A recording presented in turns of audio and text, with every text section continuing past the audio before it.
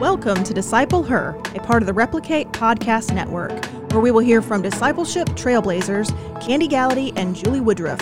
With over 50 years of combined experience in discipling women, we'll discuss how we can equip leaders through discipleship. Here are your hosts, Candy and Julie.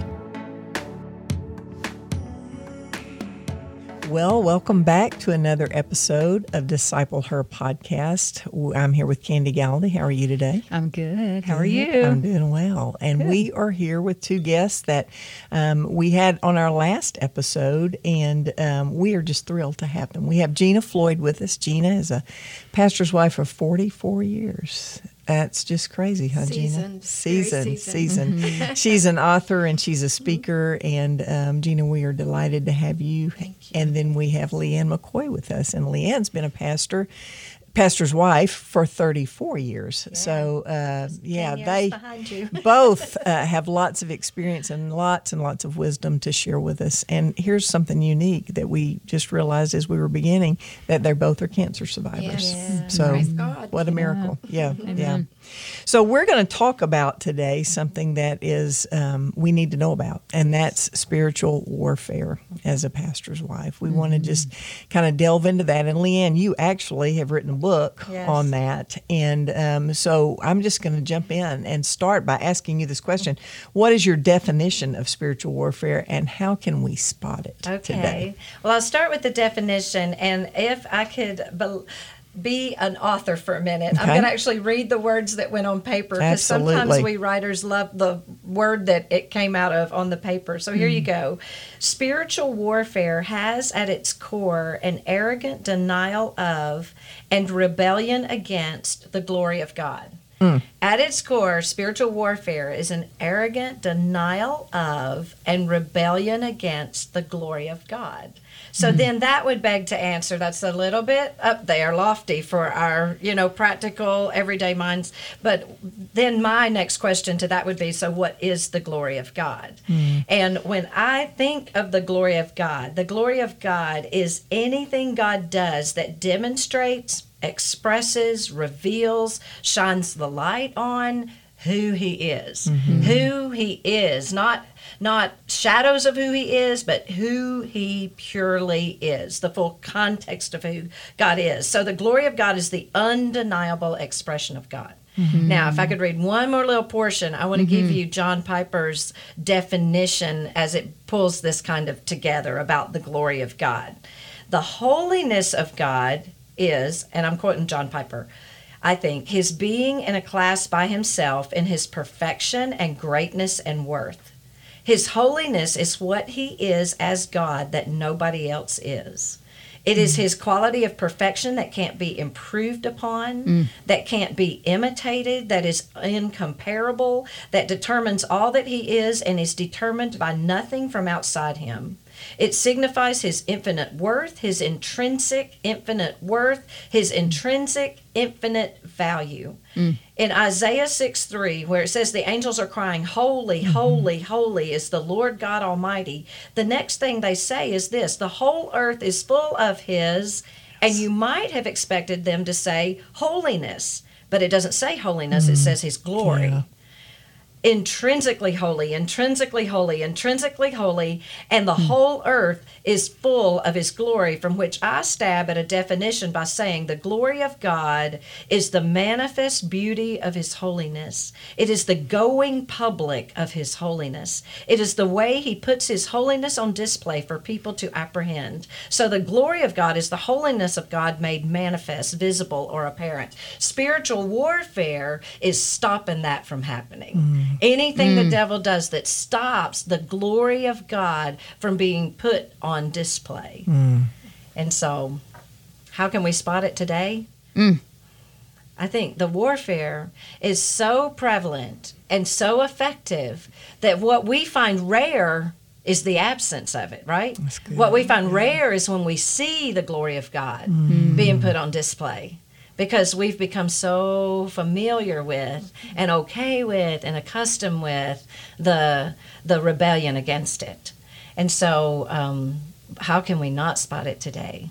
And it has escalated in tremendous ways over this last year. You know, even prior to the pandemic, so many things were happening, but it was wasn't it just kind of like the normal chaos? It was just sort of the normal hustle and bustle of life. But then when the pandemic happened, I mean, everything turned upside down and inside out. And even people who have no connection with God could see that it was chaos. Yeah. And so now in America, it's a season where we're seeing the unleashing of this arrogant denial and rebellion against the glory of God. And so it's everywhere. So good. I mean, I have dealt with spiritual warfare. I think, you know, it comes in different forms, and it can be, some can be more severe than in other ways. But one thing I feel like I've learned, and I'd love to hear your thoughts on this, is that like I always know and expect warfare. Like I know it's going to come, and I can expect it. And I normally in my mind have a list of things that I think how it is going to come. But it always comes in a way that I wasn't prepared for. Do you know what I mean? Like I expect it to come, but I don't expect the way that it comes. Right. You know, like I'm thinking, you know, well, of course you would try to attack my marriage. That's an obvious one. Or of course, you know, this or that. But then it's like the way in which it comes, I'm like, dude, like what the heck? Like I wasn't, that's the last thing in the world I would have thought, you know? Yeah. And so that's just like what I've kind of been dealing with. And then on the flip side, I think that is why a believer should train every day. That's good. Training, because it's like we're in the Lord's army here, right? We're soldiers in the Lord's army, and we have a suit for battle in Ephesians 6, right? I mean, we know the things we're supposed to do. And so when I get up every day and I spend time with the Lord, and I'm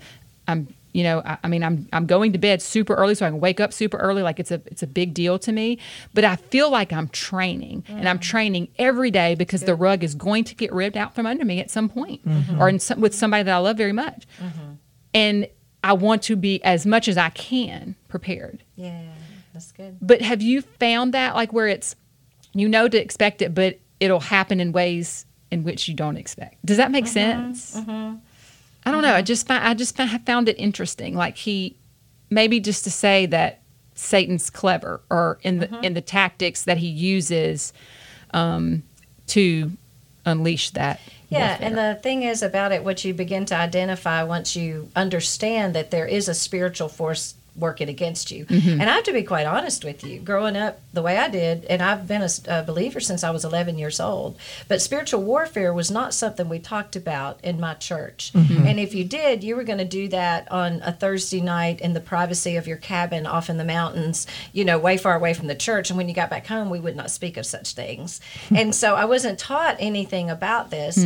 And I was a young pastor's wife, really just minding my own business and understanding that prayer was very important, and that we can do nothing apart from Christ, right? We're abiding in Christ, and apart from me, you can do nothing. And so I was really working to try to get our people praying and all this kind of thing. And that's when I began to come up against this force of opposition. And I didn't know what to call it. I didn't know what to think of it. I didn't even know what it was. And I thought, whoa, there's something else here going on that I need to be a little more attuned to. And of course, the scripture teaches this, but I think just inadvertently, from it not being taught in a very practical and a straightforward way, I thought, even though the scripture talks about it, I need to kind of steer clear, because if I go there, I'm going to get attacked. And I was afraid of getting attacked, so I just didn't go there. And so I think that the ignorance was somewhat bliss until I realized that, you know, he's going to show his face eventually, and you're going to know there's opposition. So I think the devil kind of crept up on me too. Obviously, he was probably at work all along the way, but I just didn't know it until I was a young pastor's wife trying to convince people how important it was to pray. And and then you find it.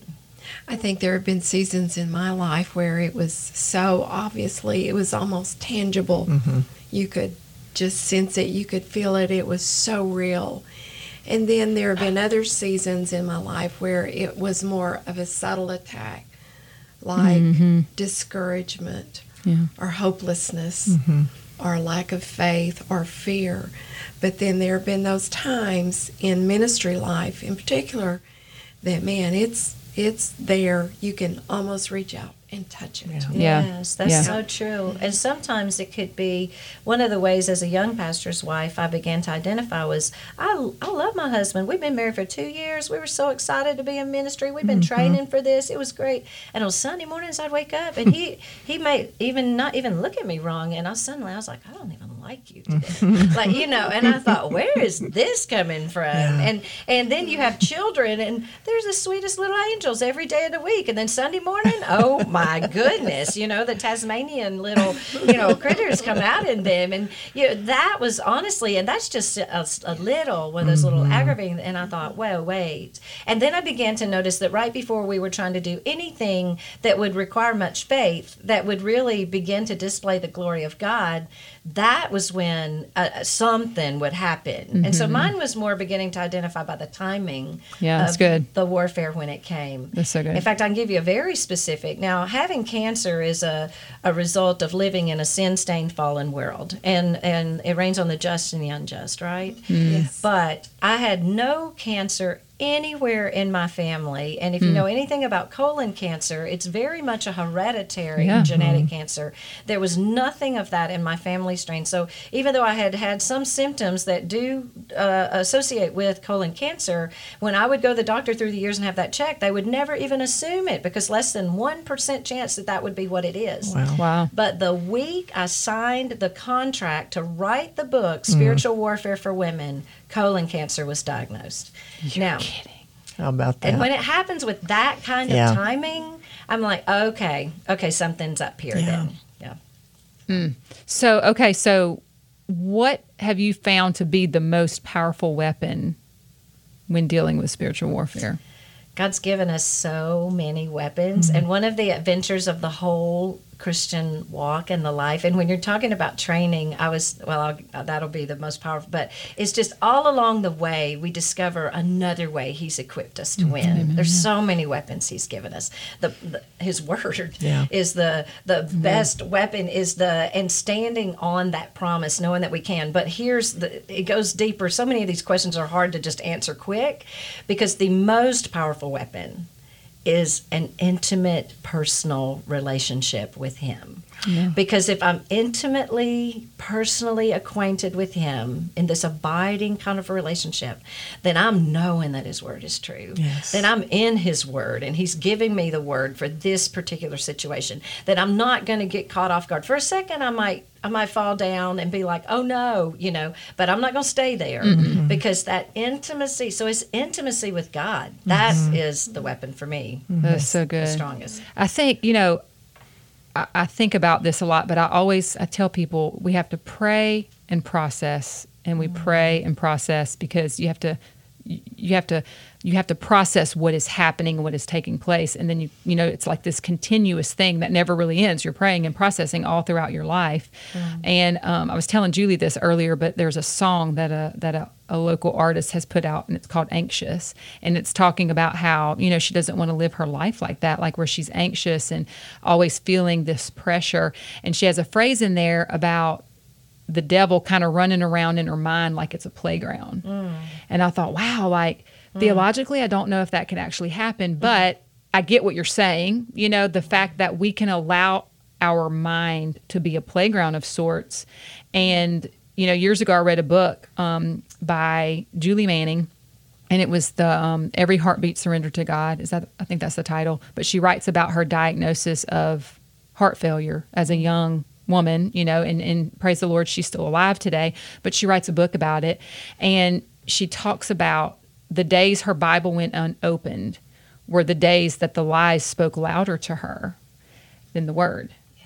And I thought it's so good. So it's like, if we're not in the Word of the Lord and we don't know His promises and His truth, and we're not claiming it and standing on it and believing it, then whatever we are allowing in and listening to and believing are what's going to speak louder to us in those moments, And so I thought, man, how easy is it for us to allow our mind to be somebody else's playground? That's not how God's created us, Yeah. And so that it just creates in me this passion to say, no, my mind is going to be the Lord's. That's His ground. He's created that, and I need to get into the Word till the Word gets into me, so that there's less chance of me believing lies of the world instead of the word, And as Paul said, learn to take every thought captive to the obedience of Christ. Right. Yeah. Let's pause there, and we'll come back in just a minute to continue this conversation.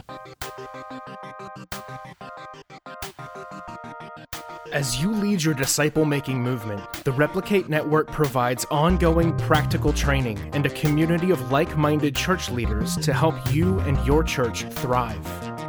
Each month, you'll get frameworks, a Q&A time with Robbie Gallaty, and access to our online forums and groups. We will provide you with prayer and personal support, practical resources, discounts, and benefits as you seek to make disciples who make disciple makers. Check out the Replicate Network today at replicatenetwork.com. All right, we're back talking about spiritual warfare. And I'm just reminded of the passage in Ephesians 6 where it says that we don't wage war against flesh and blood, but against powers and principalities of darkness. And so it is a real thing. And we're here with Leanne and Gina, and I want to just toss out a question to y'all, because we always talk about the victory being won at the cross. But if that's true, then why are we still fighting? Yeah. What is going on? Yeah, then? exactly. And it's so important for us to both understand the truth of that statement. The victory truly was won at the cross. And that goes back to the understanding of the glory of God. When and it also goes back to understanding how much God loves us. Yes. So what is still at stake are the hearts and the souls of people, the people that God loves. And if God didn't love us so much, there'd be no reason for Satan to oppose him. Right. Because when Adam and Eve chose to do our thing rather than God's thing, and to be separated from him. And that separation then became who we are. We're born separated from God. Then in that place of separation, had God been okay with that and just said, well, there you have it, that's the end of it, then what would they be arguing over? Right. But because God loves us and he had already made a way to redeem us and bring us back to himself, and what we see many times, what was explained to me was that, the power of God was turned upside down and something that God didn't intend to happen happened, as if that would ever happen. As if God would ever be sitting on his throne and say, oh, I didn't see that coming. Right. Now what am I going to do? But the scripture very clearly tells us that God knew from the beginning this would happen, and he had a plan for that. That's right. Yeah. And so throughout the Old Testament, we see over and over and over again that the glory of God is still on display. And he even chooses a people in order to demonstrate his glory through them, because he's still trying to show, he's exhibiting his glory to the world. And he's doing all that to build up so that he can come and restore what Satan won with sin. When Satan convinced us otherwise, we were given dominion to do with it whatever we wanted to. We handed it over to the devil. When we became slaves to sin, we became slaves to him. And so we stayed in that place of slavery. God continued to reach down, to pursue us, and all through, and you can read it all through the Old Testament. And then when Jesus came, who is Jesus? He's actually the manifest presence of God. Yeah. He is the glory of God on display. And so when he came, he came in victory.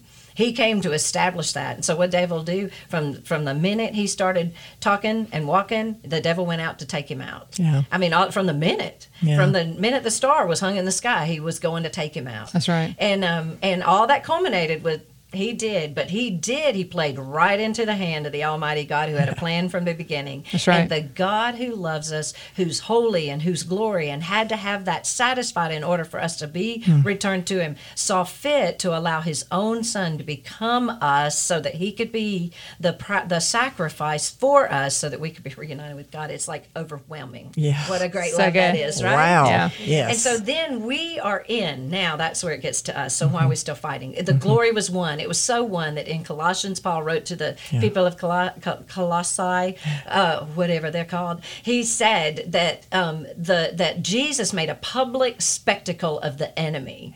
And they knew what that meant, because in the Roman days, they didn't have what we have where they can watch battles like that be won. They had parades where you would come home and you would reenact the battles in the parade setting, and the very culmination of the parade would be dragging the leaders of the enemy right there in front of everybody and publicly killing them after they had already maimed them, to make a public spectacle out of them, to just show how secure their victory truly was. That's what Paul said that Jesus did to the enemy, to Satan, when he was on the cross. He made a public spectacle out of him when he resurrected from the dead. And so where then does that leave us? Well, we are receiving this amazing gift that God has given us, and we are walking in the fullness of our life. You know, Gina, you were mentioning earlier that we become really who we are when we're in Christ. When the fullness of Him is dwelling, that's who we are. And when we're walking in the fullness of who we are, we just exchanged jerseys. Man, we went from Team Devil to Team God. Yeah. And the devil wants, then, he knows we're with God. There's no way, you know, the scripture says the enemy cannot snatch us out of his hand. That's right. It's a double grip salvation. We got him, he's got us. If we let go, he's got us. Like, there's that.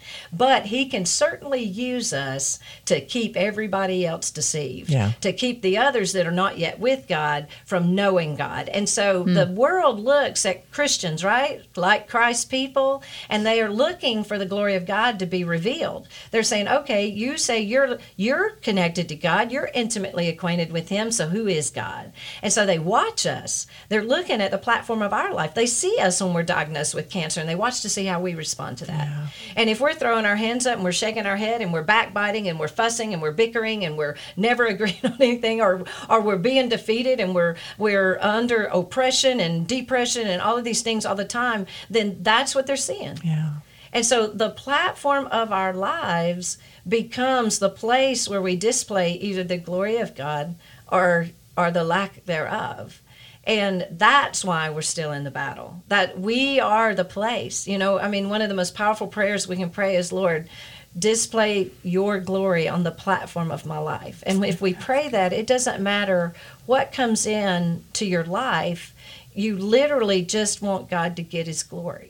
You know, when I was diagnosed with cancer a few years prior to that, a young woman had died of cancer, and the whole church prayed that she would not die. There were so many great reasons for her not to die. She was young, she had children at home, and we prayed like a church has ever prayed, that God would heal her and that it would not happen, and we wanted it. And, you know, some people even said, don't even come to the prayer meeting if you don't believe that God's going to heal her. And I was very uncomfortable with that, because I didn't know, like, God didn't tell me if He was going to heal her or not. And the night she died, I was like, oh boy, what are we going to do with this? You know, how do we communicate? But it's not, God told me, this is not your job. I will take care of my glory. And so when I was diagnosed with cancer, I did not want it to enter into a season like that. I was like, I will live to the glory of God, or I will die to the glory of God. But it is all, my life is a platform for the glory of God. And I'm sitting here looking at you, Julie, who y'all lost your pastor prior to your good husband. And look at the glory of God in all of this. Yeah. And I know that David died to the glory of God. Amen. You live to the glory of God, you die. That's what we all do. We gave God our yes when we put it out there. And how beautiful. We can either give our lives up to the glory of God, or we can live and walk and speak and be to the glory of God while we're here. But either way, you know, praise Him. To the God be the glory. I just want to say that's like a mic drop. I'm telling you, that's the way I feel. I thought, well, what you gonna say after that? I know, right? I have nothing to add. Yeah, really, that was so good. Oh my really gosh. Good. I do love that prayer, though. Praying for the glory of God. How'd you say? Pray that the glory of God on the platform of my life, like to that, be revealed on the platform of life. I Which love means that. no matter how the enemy attacks you, whatever arena he invites you into. My daughter, when she was 18, was in a relationship that was not healthy, and she decided to escalate it. And as she became pregnant, and they were together, and then it became an abusive relationship, so much so that her life was threatened. I mean, on a consistent basis. I didn't know if she'd live or die. And so in that, I was like, okay, then in the area of domestic violence and abuse, I want it to be to the glory of God. And so I became very knowledgeable about domestic violence, abuse. Like, you just dive into whatever God gives you. It's like a missionary going to the mission field. I just look at what comes into my life is the mission. This is the mission. Okay, so this is my mission now. Right. And we go. I don't go out looking for it necessarily. It just comes, and I want to just demonstrate the glory of God on it. I learn, I grow. In my first book, Spiritual Warfare for Women, this sentence came to me, and it has really become one that I've just circled around as I've taught on spiritual warfare for these 11 years since that book was written. And it is, every attack from the enemy brings with it a divine invitation from the heart and the hand of God to experience what love does. Every attack from the enemy has filtered through the loving, sovereign, powerful hand of God. And so if it comes your way, it is your opportunity to experience what love, with a capital L, what God will do out of his love for you in whatever that is. And it's a surrender. It's it gets messy. I'm not saying it doesn't get messy. Right. Yeah. But I am saying that God, that's, when we give our lives to him, we want him, all of us are pastors' wives, and we don't get up in the pulpit and preach every Sunday like our pastors do, like our husbands do. They have their platform, but our platform, and theirs too, is even more powerful in how we're living. That's right. And so that's the sermon we're preaching, is how we're living our lives. And I think that's so important. I feel like it comes down to a stewardship issue in our lives, because what the Lord allows is intentional. Again, just like he's created us, all those experiences and the lessons that he brings, those are very intentional, and they are a platform. And they're a platform for us to bring him praise, like for his glory, so that it will be displayed and shown, and people will get to see a glimpse or a picture of who God really is. And they watch us, they watch our lives in order to do that. And so our hearts have to be right before the Lord as we're going through that, and we're really having to press in, because we obviously don't want to give a wrong picture of that, right? We want to give the right picture of that, but to steward those life lessons well, because we have a responsibility. If he's allowed that, it could be that the very thing that happened to you is for the benefit of someone else. Like we teach that in discipleship all the time. Like we have no clue what that particular situation or circumstance is in our life and how the Lord is going to use that for you, but we definitely have no clue who else it may be meant for. I remember when we lost everything in Hurricane Katrina, so many things came out of that, and this is just a small example, but we went and lived with my parents after that, and they got to a front row seat of what this was like when a newly married couple loses absolutely everything they own, what we had at the time. And lots of good came out of that. But I never knew 10 years later my parents were going to lose everything in a flash flood. And then they moved in with us. And then we got to see them go through it. And so my mom told me, I remembered watching you and Robbie going through Hurricane Katrina, and that's how I knew we would be okay today. We're talking about 10 years, and it's like, you just have no clue the lesson that God has taught you and what that is going to be in someone else's life. And so may we be obedient to bring him that glory and share those things. Because here's the thing, a lot of people don't want to share about some of those painful things or get involved in the nitty-gritty and the thick of it. But if the Lord is telling you to do that, we have a responsibility to do that. And when he compels us, we have to obey, and we share that because we don't know how he wants to use that. But he wants us to point to him, and so as hard as it is, we need to be obedient to that. That's good. That stewardship word is a good word. It is a good word.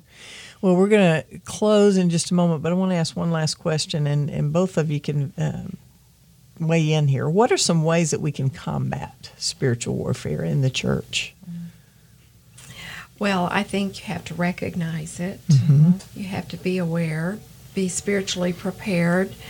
I think we are always going to have it with us. It's not going away. And just being prepared. being spiritually aware of what it is when it's coming, and just be ready. Yeah. Be on guard. In season and out of season, In be season ready. and out of Yeah. season, yes. And I think we have to teach about spiritual warfare, you know, good. because it's hard to defeat an enemy we don't understand. Yeah. And so, and don't be afraid to do that. Yeah. You know, there's I taught a lesson out of 2 Chronicles chapter 20 where Jehoshaphat was faced with a mighty army, and I in a fun way titled it, because you don't want to teach it as a scary thing either, No, because that's we a are great victorious. And I titled the lesson "Jumping Jehoshaphat." Winning spiritual battles is easy. Yeah. Like, just, it's not hard. It's not complicated. You do not have to be afraid, because you're on the winning side. And Church of the Living God, what did Jesus tell us? The gates of hell will not That's prevail right. That's right. against you. And so I want to say to the church, wake up, learn what spiritual warfare is, take God at His word, and let's get out there and do some damage to That's right. That's the right. enemy. We need to take back the ground that He's taken from us. That's exactly right. And we're equipped. When we Yes, equip, we I mean, the are word equipped. tells us to put on the armor That's of right. God. He's given us everything. We've got it. And the one thing I think He says, take up the sword of the Spirit, That's which is right, the word which of is the God, word of God. and pray at all times Amen. in the Spirit. In the Spirit. Yeah. And so those are our two defensive weapons to Yes. fight Him, but we got everything that we need. Everything we and need. so we are on the winning side. Amen. That's the good news today. We are on the winning side. So thank you both so much for joining us and just your Yes. wisdom and what y'all have shared with us. We have so enjoyed having you with us. Thank y'all. Yeah. It's been good. It's been so good. Good conversation. Well, thank you for joining us, our audience, and we'll see you next time on Disciple Her Podcast. Bye.